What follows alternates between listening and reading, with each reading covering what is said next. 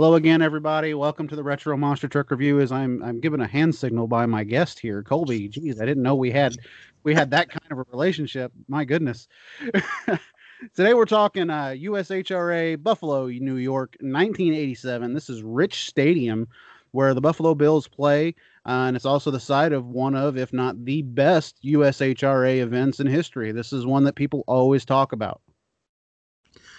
That's right, and it's one of those events with a lot of mystique, a lot of what ifs, and frankly some weird broadcast practices, for lack of a better way to put it, that people kind of wonder about to this day. But luckily for us here at the Retro Monster Truck Review, we have the answers to a lot of that mystique in this episode. Yeah, and it only took what 30 some odd years for it all to come to the forefront and be brought to the top. The cream always rises to the top, everybody. In the intro to this, we get a lot of pulling, obviously, and I always call like the first half of this broadcast. Oh, it's just the intro to the monster trucks. I don't. But in this event, we see most of this is kind of blocked out. For a number of years, nobody really saw the semifinal round of this until. I mean, I think there's video of it out there. You've got to do a lot of searching to find it. You were gracious enough to send this to me a while back, and I got to see these for the first time. And I understand why now that they didn't really air those, but I still think that if you're going to do if you're going to show off this entire first round, I don't understand why you just skip straight to the finals. That's just me. And I agree. I mean, I love the Spanky Spangler stunt that they do on this broadcast, but man, they spend so much time on that, and they spend so much time in between the rounds of pulling, and there was just plenty of room to get this in, and the pulling was really cool in this event. It was a lot of really good looking, some of the best looking trucks that were around at the time, but man, they do so at the expense of, some major context to the event that probably could have been used that would have made this really an over-the-top event. That it just, it was a great one, but it really could have put it over the top. Yeah, I agree. Real quick, we'll talk about Rich Stadium itself. This stadium was built in around 1960, I believe. Yeah, I think the original plans for it were put in place in 1960 because I believe it was War Memorial before that. The stadium officially opened in 1973. Yeah, I misread it now. Its plans were in 1960, original opening 1973, replaced War Memorial. One thing that I found here right before we started the broadcast was an alleged curse of this stadium. And I'll just read this quote here. It says, since the Bills moved from War Memorial to their current home, it has been noted that the team has not won a championship since and has had frequent periods of heartbreak. Several writers have owed this to the fact that the stadium was built just yards away from a family cemetery as part of a territory once owned by the Sheldon family. A plaque just outside the gate 6 and 7 graces the cemetery and also notes that the stadium was built on the site of an ancient Winrow village. Yeah, so a lot of curse for the Bills, and maybe a curse for a specific monster truck later on in this event. 3 years before this, they had renovated this stadium, and this was kind of before renovations meant luxury boxes and big, video screens and all of that. So they renovated it to have more people. So this Rich Stadium held over 80,000 people for this event, and it looks like an absolute cavern, and it really was. It was a huge stadium, and they limited the crowd to what is commonly referred to as the hard camera side. Yeah. And so it looks like no one's there. I mean, they could probably have had 25, 30,000 people sitting behind the camera, and you would never know it. Yeah. It looks like, to me, it reminded me of like when we talked about Houston in 87. You see the empty shot of the Astrodome. That's what it looked like behind the trucks. Oh, yeah. As you saw them go, it was just a bunch of empty seats. One thing I always thought contributed to that until what you had just said, we found that out later. They had everybody on the hard camera side. Well, I thought because maybe there was a little bit of rain in the area, because there was a few raindrops that show up in this event that you see. And I wondered if maybe some people had just left because there was a big rain shower beforehand. But that's obviously not the case. And they still very well may have, because, a rain, luckily it was June and not one of the colder months in Buffalo. Exactly, yes. I've never been to Buffalo, but I've heard the stories of how bitter the cold can be up there. So add rain into, being in Buffalo and in an 80,000 seat stadium where even like I said, even at best you probably sold 20 to 25,000 tickets to. Maybe a few of them didn't show up, but we just don't get a whole lot of shots of the crowd in this event, so maybe that's done purposely. Very true. It's ironic here, as you put in your notes here, ironic that they ran 8 trucks here, relatively small crowd, but a few months later at their World Finals, they would only book 6. Correct. And I mean, literally, they could have put any 2 trucks in that Houston event that we covered a couple of weeks back, and just filled out this event. It had made a lot more sense. But that also kind of adds to what's cool about this show, this Buffalo 1987 USHRA offering is, you've got a full lineup, especially for the time. And while the track itself, it's pretty small, probably could have even fit in an arena. It definitely added to the mystique of this event. Well, let's get right into it here. The lineup for this event is kind of star-studded if you really look at it here. We got Virginia Giant and Deal Wilson, Kevin Dabney and Durliner Giant, Dave Marquardt and Excalibur, Don Maples and Samson One, Fred Schaefer, Little Barefoot, Gary Bauer and Lone Ranger, Jim Kramer, Bigfoot 4, and Steve Helms in Skull Bandit. Yeah, and really that's, you got the 2, what they refer to in this show as mini trucks, but, the 2 short wheelbase trucks in Little Barefoot and Lone Ranger that were probably more, more geared towards the exhibition. Durliner Giant, I think back to when we talked about the Houston event that Durliner Giant was also kind of more in that, and that it was a bigger, heavier truck, but Durliner Giant, does pretty well for itself in this show. So, between Virginia Giant and Excalibur, obviously, Kramer and Bigfoot, obviously, and Steve Helms in Skull Bandit, obviously, you've got a really strong lineup of trucks here that are really going to go for it, and I think it definitely will show. One thing I would like to know here, and maybe you can shine a little bit of light on this, but when did actually Barry Packard purchase Little Barefoot? I know he had it by 1988. My understanding it may have even been sold by this point. However, it's a situation where, sell it, but hey, I've got these X number of dates that I have to contractually finish, and then you can have the truck. So I don't know exactly the date, and I'm sure somebody out there will be able to tell us, but if it wasn't before this, it was definitely not long after. I was going to say, it had to be not very long after this, because honestly, Barry Packard was my first introduction to Barefoot back in the day, because I have an old Richmond, Virginia VHS tape that my mother recorded that's got Barry Packard and Little Barefoot where he locks the front. They're talking about how he locks the front tire and does a donut. That was my introduction to Barefoot as a kid. And I always thought, oh, Barefoot, it's Little Barefoot. Whenever I heard of Barefoot, I'm like, wait a minute, they took the little out of it? and interesting that truck, I mean, even just a couple of years after that, Barry Packard kind of became an arena madman in that truck, and it went through different variations of paint and name and all of that, but he really drove that truck hard, especially on some of the smaller tours. I've seen some footage of the truck up in Canada in a tour of all the like kind of smaller arenas up there, just absolutely skying that little thing out in an arena and going past vertical on wheelies, and just he really drove that truck pretty hard, and it's hard to believe when you look at it at this event in 1987 that truck would be going as hard and as big as it would just a few years later. Yeah, very true. The announcers here, we got Bob Kurtz and Mike Galloway. Of course, Mike Galloway, one of the veteran United States Hot Rod Association announcers, and Bob Kurtz is somebody I had never heard of until this event, and you've got a little more insight on Bob.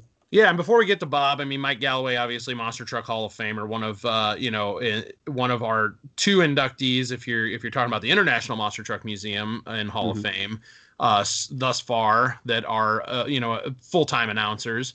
Bob Kurtz is actually currently in 2021 the play-by-play guy for the Minnesota Wild team in the NHL. He also spent some time with the Boston Red Sox and the Minnesota Twins in MLB, as well as the Boston Bruins and the old Minnesota North Stars in the NHL. So Bob Kurtz, you know, and it's interesting when you see some of these old events on ESPN, and you see guys like JP Dellacamera from the Houston event, or Bob Kurtz or Ken Brew, and realize that these guys went on to some pretty substantial and well-documented careers afterwards, but they got their start a lot of times, or at least, you know, early exposure in some of these old USHRA events. Yeah. So it's kind of neat to see that. Yeah. One guy that always jumps out to me as somebody that I never knew did anything other than monster trucks was Gary Lee. I remember watching him back in the day and thinking, he's the only thing he ever does is monster trucks. And then I saw him on the Indy 500 one year, and I'm like, wait a second. Gary Lee, you're out of your element here, sir. But that's just kind of what we get used to with them. But yeah, that's what we grew up watching them on. And then when you see him somewhere else, you're like, I know that guy. Yeah, exactly. First thing we notice here, like I was just saying a little bit ago, is it's spitting a little bit of rain. We see a few clips, interestingly, at the beginning of the show of the semifinal round that we don't see later in the show. I always thought that was kind of weird that they highlighted the semifinal race here between, I believe it was Duraliner Giant and Excalibur. Correct. That they highlight. And they even reference it in the final round. We'll get to that a little later on, but they reference it. They reference the semifinals on the announcing, but they don't show it. Yeah, but they don't show it. It's like I said, it's one of those things that went down for a number of years, is like the big mystery in monster trucks. Yep. Where'd this semifinal round go? But before we can get there, we got to go through round number 1. And it's the Battle of the Giants in round number 1. We get Virginia Giant and Duraliner Giant. Obviously, we got two giants of competitors here. Yeah, we do. And you know, two trucks that, you know, looking at this course, and they start on a tabletop, which is a very interesting design, but I guess, you know, they kind of did that quite a bit. I know the Minneapolis show in '87, they did the same thing. It was actually a very similar course to this. Was it Pontiac? It was one of the Pontiac shows as well, like that, I think, in Motor Rock. Correct. Yeah. It was a very. There's actually a couple of Pontiac shows that happened. The one in on Motor Rock in 1986, and then there was one in early '87. I want to say it's January or February of '87 that also ran a somewhat similar course to this, and so they did this a lot in their stadium shows with a tabletop, a small run up to either a set of cars or two sets. In this case, it was 6 cars, one set of 6 cars. A little bit of dirt running up to it, which was also kind of novel for the USHRA at the time. They didn't do dirt ramps. You know, they were the Iron Wall series, for lack of a better way to put it. And I kind of like that.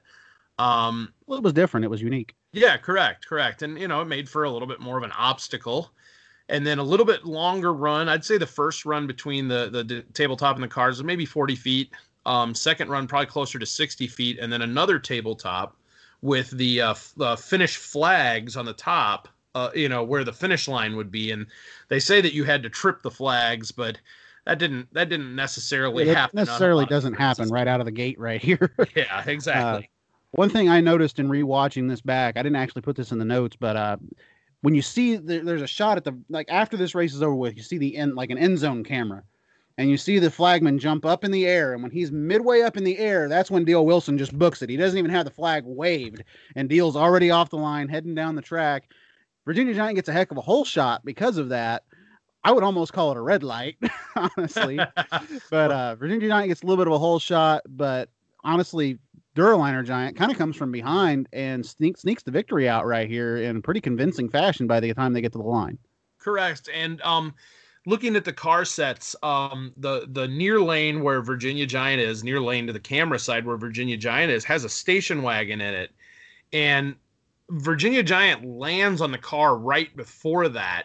And it almost seems like the station wagon, like as he kind of smashes into that car right before it, he kind of has to then climb the station wagon, for lack of a better way to put it. And that really slows him up. And Duraliner Giant makes a much better and much smoother hit over the cars. And that that really seemed to be all it took. As strange as it sounds, I actually think that the truck's weight kind of played a little bit more. Yep, I was just about ready to say that. I think the weight and the height of that truck when it slams into those cars propelled it forward straight through them, almost like a tank. Hits it and Correct. just propels Yeah. straight through it. Exactly. And when do you ever say that the taller, heavier truck had the Exactly. advantage because it was taller and heavier in a race? But sure enough, it seemed to do so. And it really and especially the last car, you know, and Virginia Giant's not a light truck by any stretch, but Durliner Giant has it beat by quite a bit. And Well, I think that last car, I would say at least what, 5,000 pounds, if more. Probably pretty close to that. I wouldn't put it past it. And really smashed that last car down and made that transition from the cars to the kind of second no man's land there a lot smoother for the truck. And you know, wins by a good truck length, stays together well, which was you know, that truck didn't always stay together well at the time. So you know, definitely a good round by the Dabney team there. And yeah, took the win over what we've, you know, established as a pretty tough and consistent competitor in D.L. Wilson. You could almost consider this one an upset because at the time, Durliner Giant wasn't really doing, and not throwing them under the bus, but they weren't really doing that much as far as the racing brackets. They were generally one and done. Oh yeah, very much so. And you know, heavy and tall, but heavy and tall worked in this case, and was able to take that huge. I mean, you were absolutely right. Virginia Giant absolutely ate Durliner Giant's lunch on the line. It wasn't even close. But that tells you how good that hit was. So exactly. Next race here, we've got Excalibur and Samson won. Speaking of tall and beautiful trucks, my goodness, Samson won. That truck, one of my favorite quotes was Minneapolis in '88.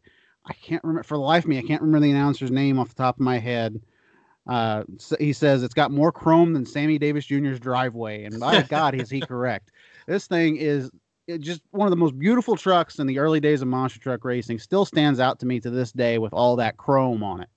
Yeah, and that's something you can say kind of across the board, and you know, probably didn't mention in the last race is the first two races, and really this whole lineup.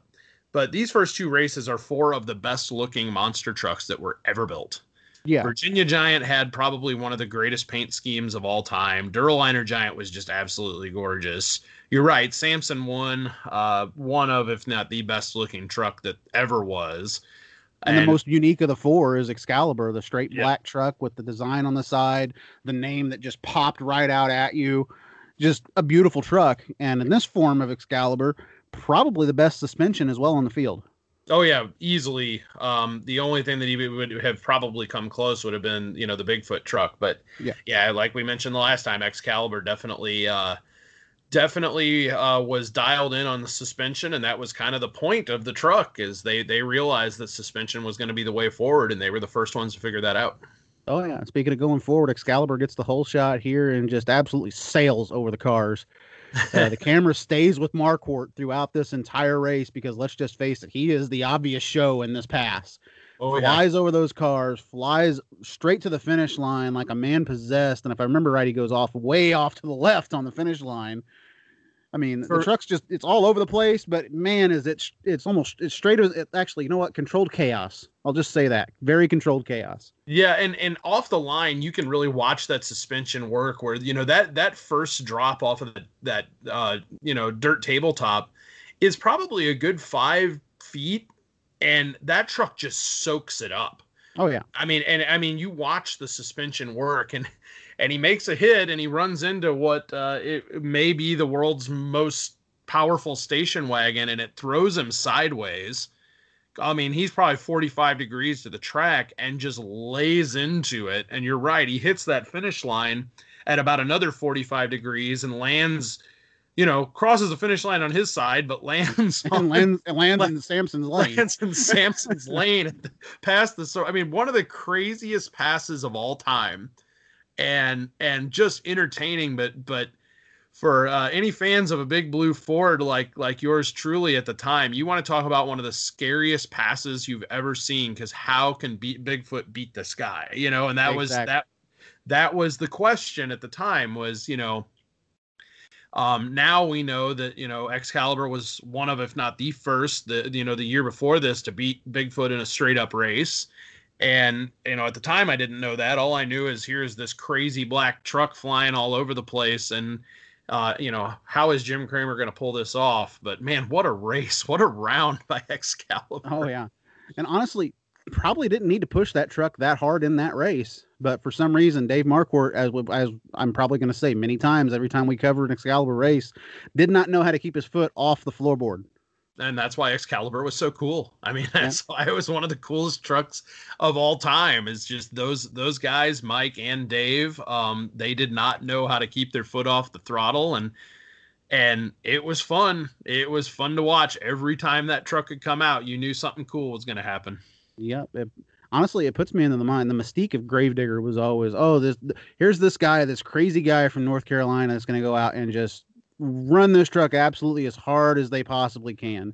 I think the originator of that might have been the Excalibur bunch back in the day. Oh yeah. So they were the ones that were just running that truck as hard as it could possibly go, as fast as it could possibly go, and really putting on, like I said, it was the show of this round. Oh, absolutely. And still to this day, that is one of the most entertaining single passes you will ever see, of all time. It's just so much fun to watch that pass. Oh, yeah. We're about to go to commercial here, but Mike Galloway says, hey, Excalibur's going to take on Duraliner Giant in the semifinals. However, we don't actually get to see it. Yeah. I don't get the point of hyping. We were kind of talking about it earlier. I don't get the point of hyping this race up and talking about it if you're not going to show the race. It's a bit of false advertising as far as I'm concerned. Well, to be fair, I'm sure Mike Galloway had nothing to do with cutting that out at the ESPN headquarters when the and I'm not throwing Mike Galloway under the bus. I'm just saying, hey, why promote this if you're not going to show it? Yeah, why even keep that line in there? But I guess they needed to fill time and they didn't care, judging by their graphics, and that Kirk Dabney drove Duraliner, even though it was obviously Kevin Dabney driving Duraliner in the first round. So, they weren't, as we've discussed before, they weren't necessarily concerned with accuracy. Yeah, very, very true.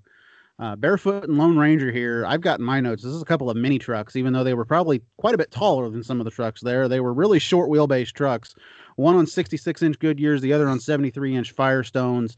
Little Barefoot, though, like I said earlier, my introduction to Barefoot back in the day. And honestly, until I saw this event, I had no idea Fred Schaefer even had driven the truck. Yeah, and Fred, obviously a legend. I mean, you got two more Hall of Famers here. And really this lineup is almost completely made up of Hall of Famers, minus one. This truck is completely, or this event is made completely of Hall of Famers. And, again, two smaller trucks. I know we mentioned this earlier as far as like wheelbase, obviously not smaller in terms of height. They weren't necessarily race trucks, but that being said, those two together in a race, they actually made for a pretty, pretty solid little competitive race here that was fun to watch. Yeah, a bit surprising to see Barefoot be beaten out of the hole. However, this was Little Barefoot. Like I said, it was known for an exhibition style event. It really didn't have the giant horsepower motor that most of Fred's trucks had up to that point. Over the cars, though, Fred pulls even. And as they get off the cars, Fred has a slight bit of a lead, but he starts bouncing a bit. Gary gets down clean, accelerates to the final hill, and Bob Kurtz says, dead heat. Yep, dead heat. And, from the broadcast view of it, it definitely looks like it because, you're looking at it head on, and it sure does look awfully close. I think in reality, it was probably close to a tire difference, but these two trucks were very, very evenly matched, and it definitely showed. Yeah, we weren't really shown a side angle of the finish here. We had to really depend on the ISO camera at the end to see it. Bad production quality as far as I'm concerned on that, but they give Barefoot the win, and he's going to take on the winner of this next race, which is one of the races that if anybody ever wants to watch old school monster truck racing, this is one I always point to. Bigfoot 4 Skull Crusher. Yeah, absolutely. And you had two teams that historically, both before and after this, really didn't get along, and that's reality. That's not that's not hype. They did not like each other all that much. And that California team, they definitely put out some serious competition at the time. Actually, They mentioned that they had just switched over from the V8 or from the Jaguar motor, the V12 Jaguar motor, to a V8, and as much as that sounds, this sounds counterintuitive, that's actually a huge performance upgrade for that truck. We mentioned one of the early Pontiac shows, and actually as I jogged through my notes, the Pontiac show from earlier that year was February 7th of 87, and the Bandits truck actually is running the Jaguar motor, and having seen the footage of that untelevised February event, that nowhere near the power. Power. They probably had a little bit more acceleration when they put the 454 in there. Oh, absolutely. Just acceleration, top end, all of it, and you can just see it. And this is a great, like you said, this is another one of the all-time classic races here. Yep, this is one I've always pointed to. If you want to see a good classic monster truck race, Jim Kramer, Steve Helms, Buffalo 87 right here. I think Bigfoot wins this race on the whole shot, because if you compare these side passes to each other, I mean, if Bigfoot doesn't get the whole shot, Skull Crusher is going to win this race. I mean, they stay virtually dead even the entire pass, and Skull Bandit's maybe a half a tire to a tire length off of him the entire race. Correct, and I think really until they hit, if it wasn't for the whole shot, and until they hit that final tabletop, I mean, both of those hit that final tabletop at absolute full speed. Oh yeah. And with no thoughts of anything other than I'm going to win.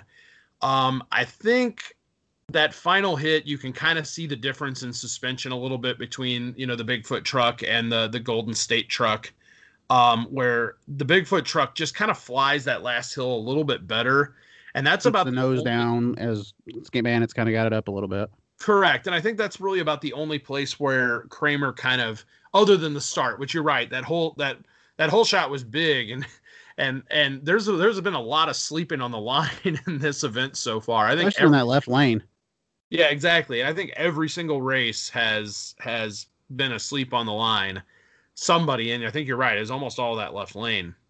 But wow, what a run! I mean, just that last jump, and Mike Galloway with just a legendary call for this race. And yeah, you're right. This is definitely a race of the year candidate right here.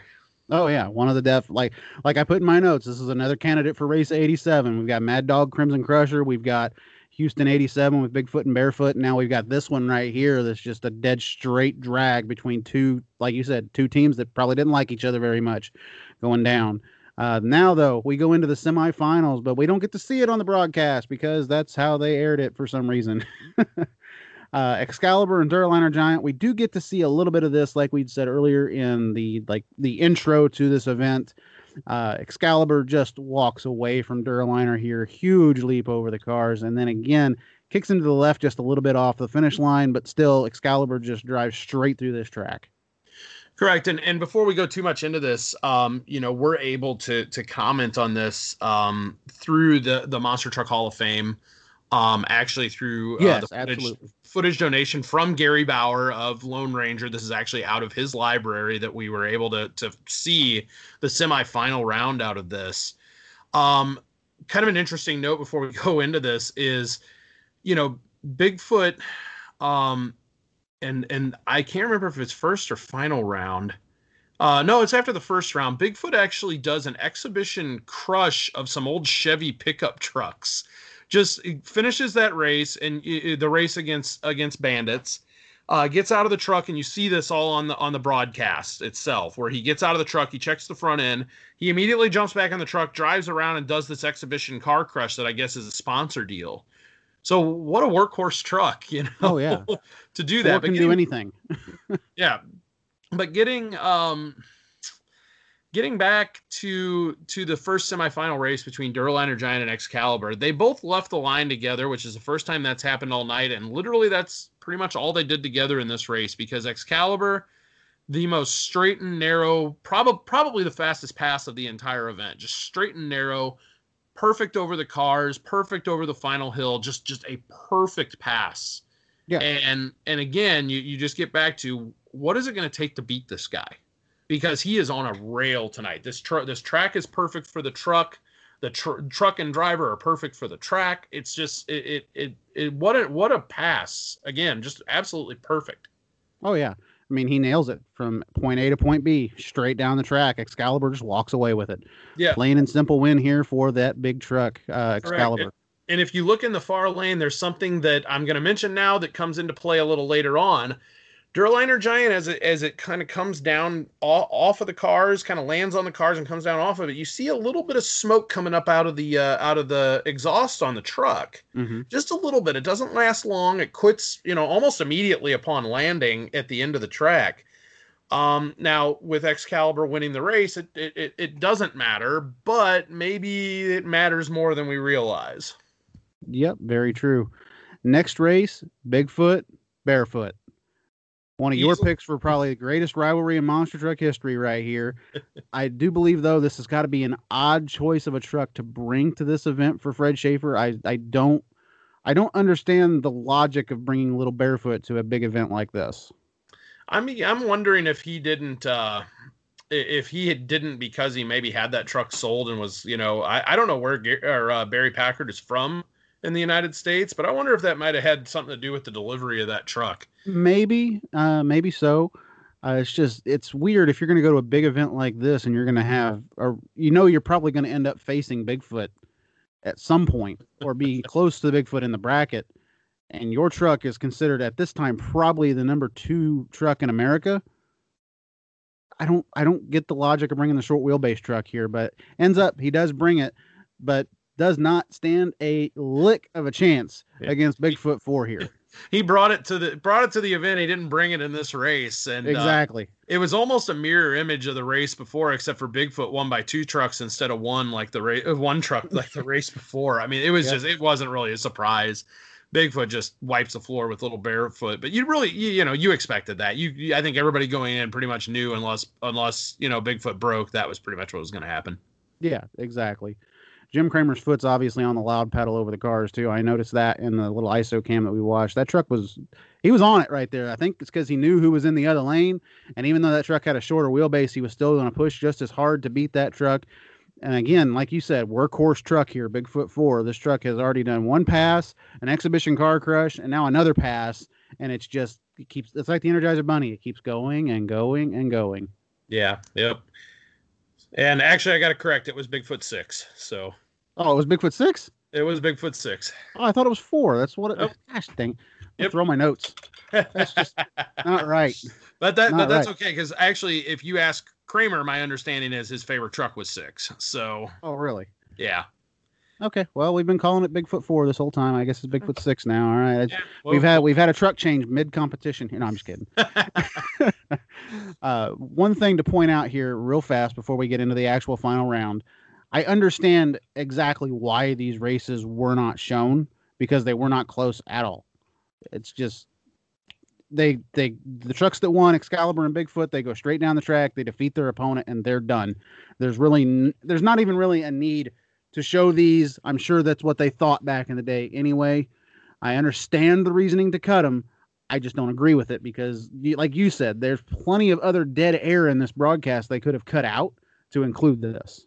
Well, there's not just that. I mean, there's also that, and I think you're probably right in your well, not your reasoning, but their reasoning. But it's incredibly short-sighted when you think you're taking these 2 just insane trucks that you're going to have against each other in the final round, and you can show, hey, which one of these crazy guys is going to win this final round race? Look at what they just did in the previous round. It wasn't even close. You're getting the 2 fastest trucks in the world. Yeah, exactly. Who's going to come out on top? And you really could have created a lot of intrigue, but they weren't into intrigue. They were into filling airspace and filling airspace and filling and showing as much spectacle as they could. Yeah, and again, this probably aired at about 11 p.m. on ESPN to fill a hole in their broadcasts. So, they didn't care. They just needed some airspace filled, and monster trucks didn't mean anything to them other than that. So. Yeah, unfortunate, but that's how it rolls. We get to the final round here. Bigfoot versus Duraliner Giant. Wait, what happened? I thought it was Excalibur. Excalibur pulls to the line as they're hyping the finals, and then you hear a very loud noise And that, my friends, is the engine. And Excalibur saying, "Nope, I'm done." Yeah, Excalibur's towed off the track and then replaced by Virginia Giant, or excuse me, Durliner Giant. So it was the craziest thing about this. So on YouTube, you can find the footage of Excalibur rolling over in a lake. Yes. It's actually at a quarry.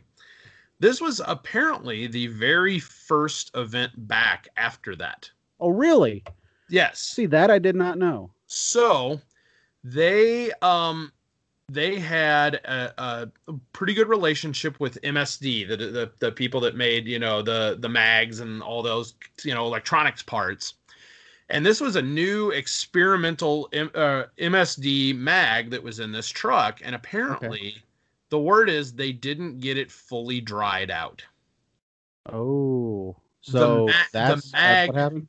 The magneto grenaded. The mag blew up. Okay, for years upon years, it's always been told to me is, the motor blew. Yeah, and that's what on the line. And I always thought that was weird, but I never questioned it. Yeah, and that's what they say on the broadcast. And I fully understand that. I mean, trying to go in through and explain stuff that I couldn't even sit here and explain to you because I sure don't understand what it does for the truck. But that and I actually got that info from our RC racing buddy Dan Wyatt, who is probably the biggest Excalibur fan on the planet. And gave me all of that info. No, shout out to Dan Wyatt, though. He's done a lot in the RC community, and he knows quite a bit about that black truck from up there. Oh, he does. Anyway, though, final round here: Bigfoot, Durliner Giant. Probably a big mismatch, in all honesty, and probably actually to go back to the whole Excalibur situation. One of the first times in the sport's history where you're probably sitting there with bated breath going, "Oh my goodness, we're going to see this." And then, yeah. Like and the whole stadium kind of lets out that collective groan. Yeah. Like, no. And that's the what if of this event. I mean, this, you at the time, and I really think that, there's a chance that had this event gone down a little differently. I know the beginning of the next year, Excalibur was starting to make a few passes for the other series. And, politics being what they were basically told, hey, you're not allowed to run that other series and keep running for us. And they had a pretty sweet deal, my understanding was, with the USHRA people, because USHRA knew what they had in that truck. And, this could have been one of those, that could have put Excalibur on that pedestal. Well before USA 1, well before Gravedigger, they could have been the one on that pedestal. These are the guys that are out there beating Bigfoot on a regular basis. Yeah. And honestly, that, like I had talked to you years ago about this, I think one of the biggest what ifs in monster truck history is what if Excalibur was in TNT? Yeah, and Excalibur was briefly in TNT for just a few very, events. very, very briefly. You never saw it. I don't believe you ever saw it on TV. No, it was never on TV. It was there. Yeah, you still need to find those clips, by the way. I've been dying to see those clips. I know you have Excalibur and TNT. You're holding out on me. I'm dying to see those. Actually, one of those events is kind of an interesting event historically, in that Excalibur races in TNT. The driver of Excalibur in his very, very, very first racing event won Charlie Pauken. Oh, yeah? And that's the night that Awesome Kong rolled over.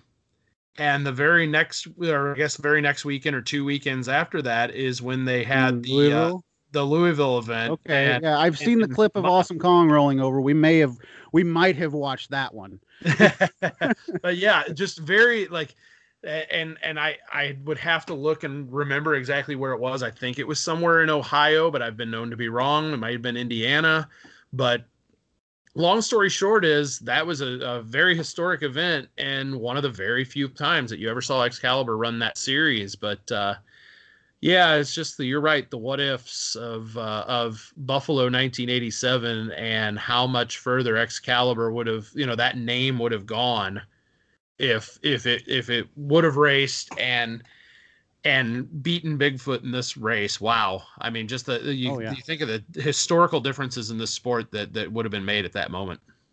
Yeah, and that happens in a lot of sports, where if this one moment would have just been slightly differed a certain way, put you in the mind of the old Marvel What If comics or the DC Elseworlds and stuff like that. But anyway, though, we get to the final round. Bigfoot, Durliner Giant here.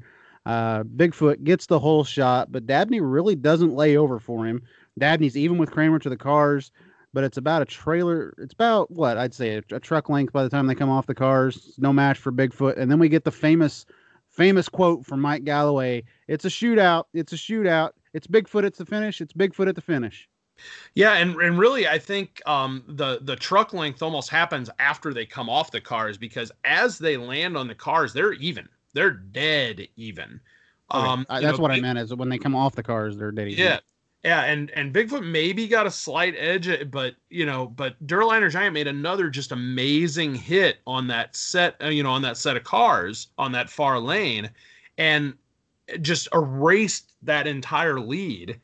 But again, I think suspension and maybe some, well, as we find out, maybe a little bit of motor problems. Yeah, maybe just a little bit of a motor problem. But at the same time, though, he makes it more of a race than it probably should have been, comparing those two trucks together. Excalibur practically left Duraliner Giant in the semifinals, but once Giant gets the call to come back to the finals, he makes it a race worthy of a final round.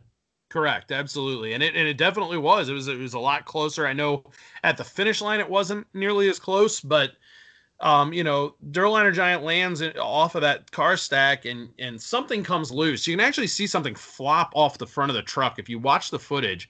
Like originally you kind of think, oh shoot, he blew up a motor, and that, but he stays under power, and you see something flop off the front of the truck. So I don't know if he fully blew the motor, or if just like a fluid line came loose and sprayed all over the headers.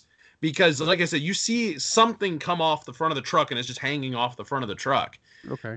Maybe he blew the motor. I don't know.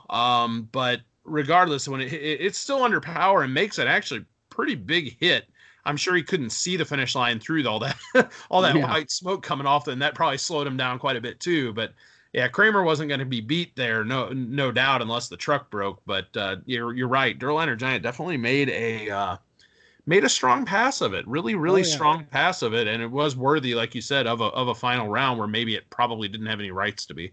Yeah, it didn't have any right to be there, but by God, it proved that it could be there if given the right circumstances. One thing I got to ask before we get into actually reviewing this show and giving our thoughts of the whole thing all together: are you in Team Marquardt or Team Kramer as to who would have won that final round? I still to this day think that it was Marquardt's race to lose. Yep, I am, and I'm, like I said, like I put in my notes, I'm firmly in the Team Marquardt camp on that one. I think it was definitely Excalibur's race to lose. However, it would have been very interesting because he was going to be in a lane that he had not been in the entire night. Correct, and not only that, but that far lane, there was a lot less room on that far side than there was on the near side. And I know that sounds weird, but as wild as he was in that first round, he couldn't have done that in the far lane. Yeah. He would have had to have slowed down out of it. Kramer, on the other hand, and this is the X factor in that, Kramer was notorious for being smart enough to know how hard to push the truck. Yeah. And if he makes the pass that he made in that first round, and knowing Kramer well enough to know that he probably had a little bit more, just a little bit more. I still think it was probably Marquardt's, race to lose, and that you've got a lot of big drops, and he's got that suspension, and he's not afraid of it. But if he got even slightly sideways like he did in that first round, Kramer's going to eat him up. So, I really, like I said, I think Marquardt probably takes that one in a heads up situation, but I don't see any situation involving Jim Kramer as being a sure bet. No, not at all. Kramer was probably, in the early days of monster truck racing, I would consider him like Dale Earnhardt, Richard Petty, that kind of caliber of a driver behind the wheel. He's extremely tough to beat, and when you did get a win over him, that deserved to be celebrated with as many beers or as many wine coolers, whatever you drink afterwards. By God, you earned it after beating Jim Kramer. Absolutely. But anyway, though, as we get to the end of this show, this event, for, like I said, a number of years, fans have talked about and debated on and argued about caused world wars on Facebook over. So many people have like utterly craved to see those semifinal races too, including myself. Just wondering how they went down after all these years and finally getting to see those semifinals, thanks to you and thanks to Gary Bauer and International Monster Truck Museum and Hall of Fame. It's something that it made my eyes light up as like a childhood glee inside of them. Just like I'd see something that's never been seen before. That is really cool, and I thank you for that. As far as the actual production of the event, though, I got to go a 6 out of 10. I think that they could have done a lot better as far as producing this show than what they did. But like you have said before, and like you're probably always going to say about these events, aired at 11 o'clock or midnight on ESPN, and they didn't really care. Correct. And, I think you're being generous at 6 out of 10 on the production value of this event. I mean, I'm doing really... 6 out of 10 overall. Oh, well, the production, the racing itself that we see, phenomenal. Oh, goodness. Yeah, that's part of the reason that rating is up there just above a 5. Yeah, then I think you're probably fair in saying that production is just, I mean, that's when they didn't misspell anyone's name. And you're like, holy cow, they didn't screw up the names. Yeah. That tells you the low bar that's being set. They did list it as Kirk, or actually they listed as Kevin Dabney on the graphics, but Mike Galloway says Kirk. But yeah, it was definitely Kevin. But still, I mean, this is just one of those events where I think the mystique of it, I mean, you've got two really, really good races. The final round race is a lot better than people give it credit for, but that first race between Skull Bandits and Bigfoot 6 is legitimately one of the better races of all time. Just the intensity.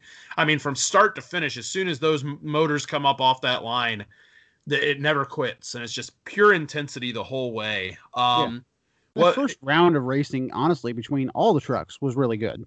Correct. You got to see the wild pass of Marquardt, which, like you have said, is one of the greatest single passes in monster truck history.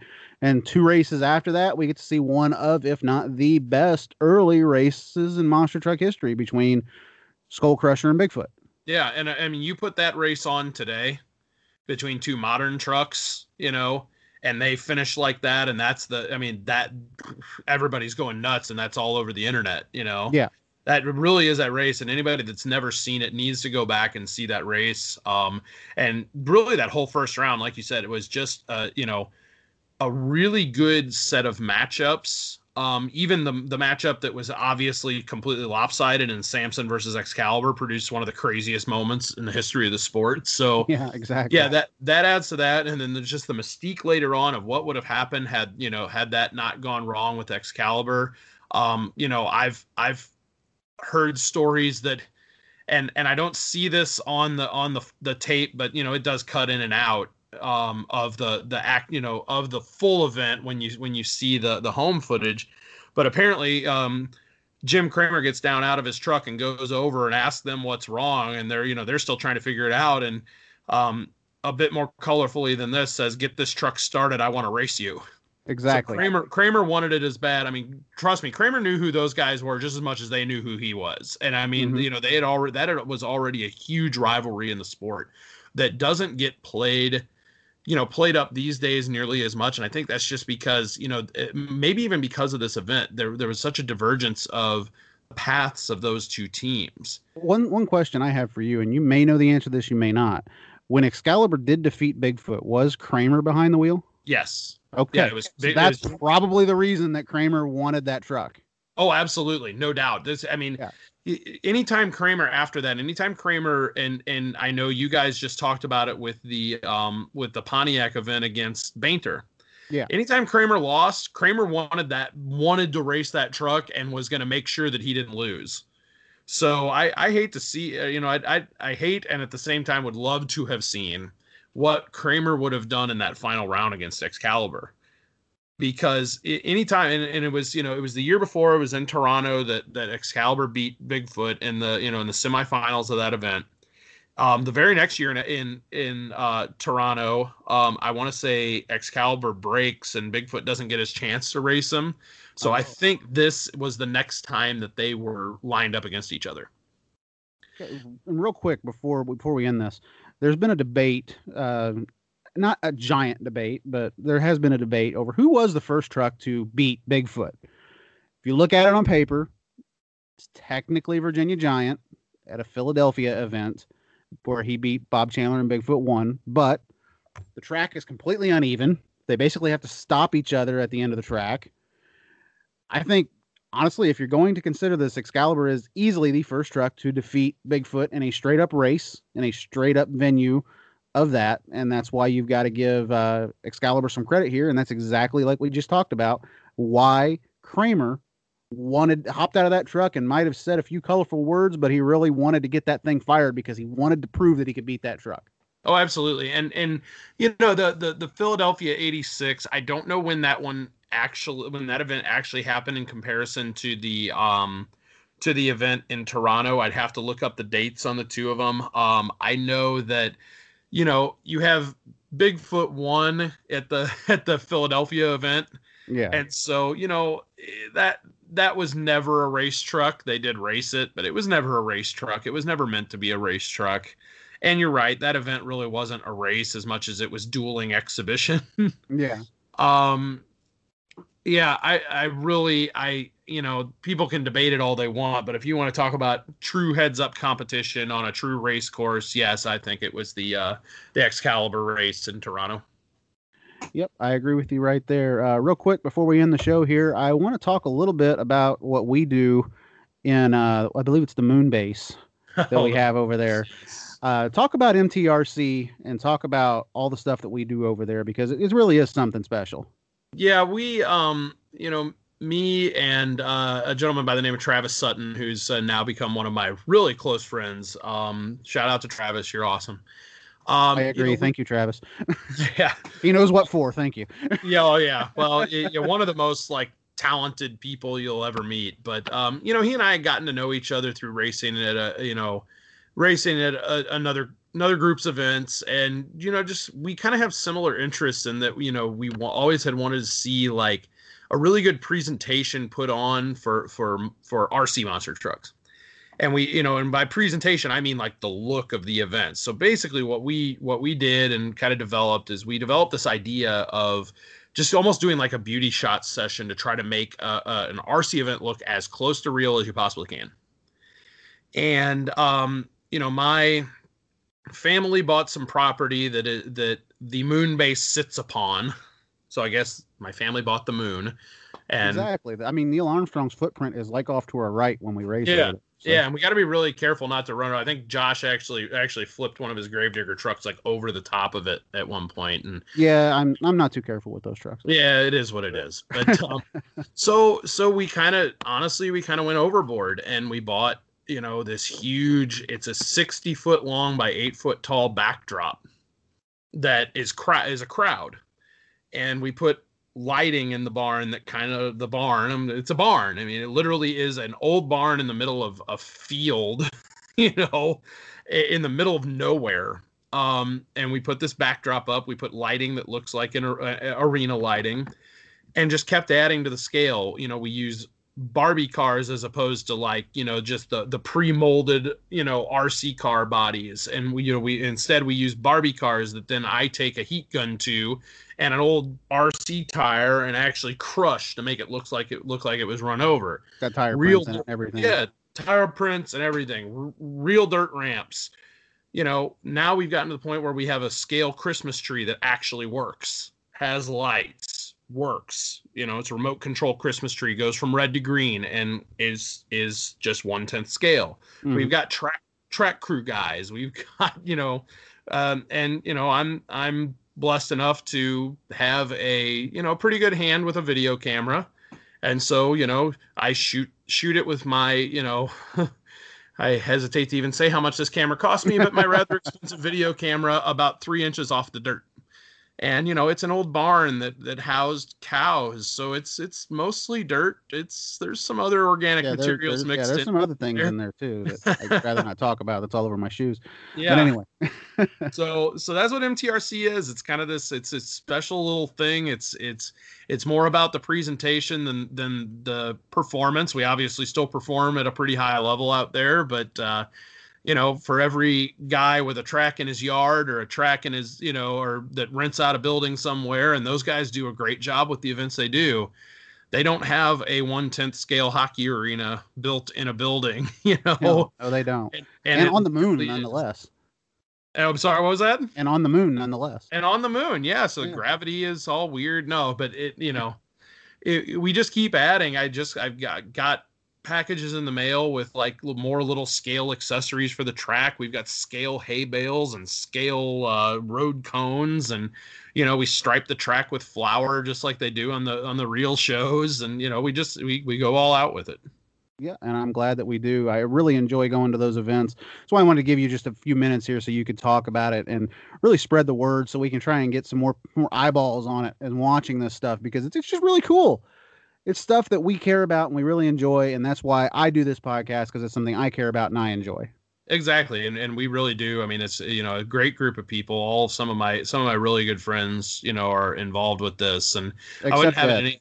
But anyway. Oh yeah, so we tolerate Ed, but you do what you can do. But no, I wanted to do something different, and I know everybody says that, but it really truly is like no other RC monster truck or any RC event really that's out there. I mean, there's nothing else like it out there. There might be a small exception to a group in California that does a scale style Monster Jam event in somebody's backyard. Yeah. But they don't have a backdrop of a crowd back there. They've just got signs they put on this dude's wall back there. Yeah. We go 100% all out to make this thing look as close as we can to either an old school event or a time trial event that still has an old school feel to it. I enjoy it, and that's why I wanted you to talk a little bit about it right here. Well, I appreciate the time to mention it, and yeah, if MTRC on Facebook, Instagram, and YouTube, MTRC Racing on all of them. Lots of cool video. We're inventing classes just to be more scale. So it's a labor of love. It's a lot of hard work, but it's totally worth it. Exactly. And do check out the Marvin the Martian Sportsman division as well. That's my favorite. You're talking about making up classes. I figured I'd give you one right there. Well, but anyway, though, guys, that's been the Retro Monster Truck review for this week. Thank you very much, Colby, for coming on here, talking Buffalo 87. Next week, we've got Irving, Texas with Doug Welker, triple drag monster truck racing from TNT. Going to be a lot of fun. Hope you all enjoyed this week. Until then, though, see you again on the tracks across America. Hey guys, real quick, wanted to pop in here and say thank you so much for all the 5-star reviews that I've gotten in the last week or so. We're up to 6 right now, but hey, you know what? I could use a heck of a lot more, so I'm going to throw out a challenge to you guys. If you can give me 15 more likes by the end of next week, I will throw out a bonus episode of the Retro Monster Truck review for you guys in a midweek release. Not going to tell you what the episode is or anything like that. That's part of the mystery. If you guys can give me those reviews and really pump this thing up there, I'll throw out a bonus show for you. Anyway, though, thank you again very much to Colby Marshall for joining me again this week. Next week is the episode that you guys are really going to enjoy. I think episode 10 is the best one of the series.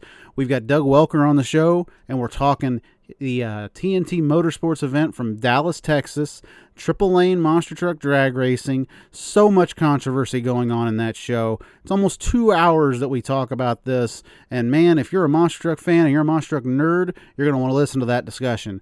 A lot to unpack there. The banning of Bigfoot 8, the return of Bigfoot 4, Scott Stevens and others kind of throwing some shade in certain directions. It's an amazing conversation. It's an amazing piece of monster truck history, and I can't wait to share that conversation with you guys. Until then, though, I'll see y'all again on the tracks across America. And don't forget, rate the podcast on iTunes and follow it on Spotify.